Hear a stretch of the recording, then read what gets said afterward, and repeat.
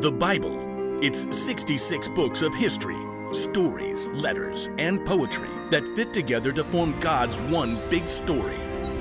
The epic adventure of how He created us and loves us so much that He made a way to rescue us. As we travel through the Bible, from Genesis to Revelation, we discover people who met God and found their lives changed forever. Now, for an amazing story, inspired by the book of Matthew, chapter 5, verses 14 through 16. Hey, have you ever heard the phrase dark as night? When we talk about darkness, we usually just mean dim light. At nighttime, there's a nightlight by your bed, a hall light on somewhere, maybe a light over the kitchen sink when you get a drink. If you step outside at night, there's a porch light. Street lights probably mark the way through your neighborhood. And if you live in or near a city, the sky itself glows at night. Even if the power goes out, there's always a flashlight or phone light handy. But now, I want you to think about a time before electricity. The time when Jesus walked the earth. The sun is slowly setting. It dips closer and closer to the horizon. And then suddenly, it's dark. Really dark. Deep pitch black. So dark, you can't even see your own fingers wiggling in front of your face. There's no light switch to flip. But if you're prepared, you can light a lamp. Whoa, that's better. Oh, in Jesus' time, many homes had small lamps like these that burned oil drawn up through the wick. Now, you can't get much done around the house holding an open flame in one hand, so in the main room of these houses, you would find a lampstand.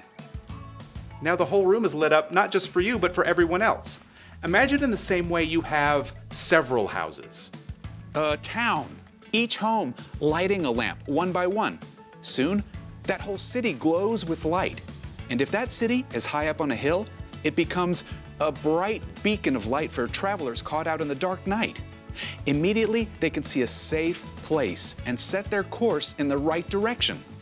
Okay, now, with all that in mind, listen to what Jesus told a group of His followers as He sat up on a hillside. You are the light of the world. Think about that. In a very, very dark world, you are like a lamp that allows others to see. Just like the moon reflects the sun, you can shine Jesus' goodness and light to brighten the world around you. You shine light with acts of kindness and compassion. You shine light when you choose joy in tough situations. You shine light when you make peace while others are taking sides. Jesus went on to say, A town built on a hill can't be hidden. Also, people do not light a lamp and put it under a bowl. Instead, they put it on its stand. Then it gives light to everyone in the house. In the same way, let your light shine so others can see it. Then they will see the good things you do, and they will bring glory to your Father who is in heaven. Now, you may be wondering just how far your small light can shine, but thankfully, none of us is called to spread light on our own. Each of us is designed to reflect a specific part of who God is. When we reflect God's light through acts of goodness, our small point of light joins up with light reflected by other Jesus followers in our neighborhoods, towns, cities, countries, all across the world. So whenever the world seems dark, remember what Jesus has already said is true about you. You are the light of the world. And with the power of God's Spirit, you can spread the light of God's goodness anywhere you are and anywhere you go.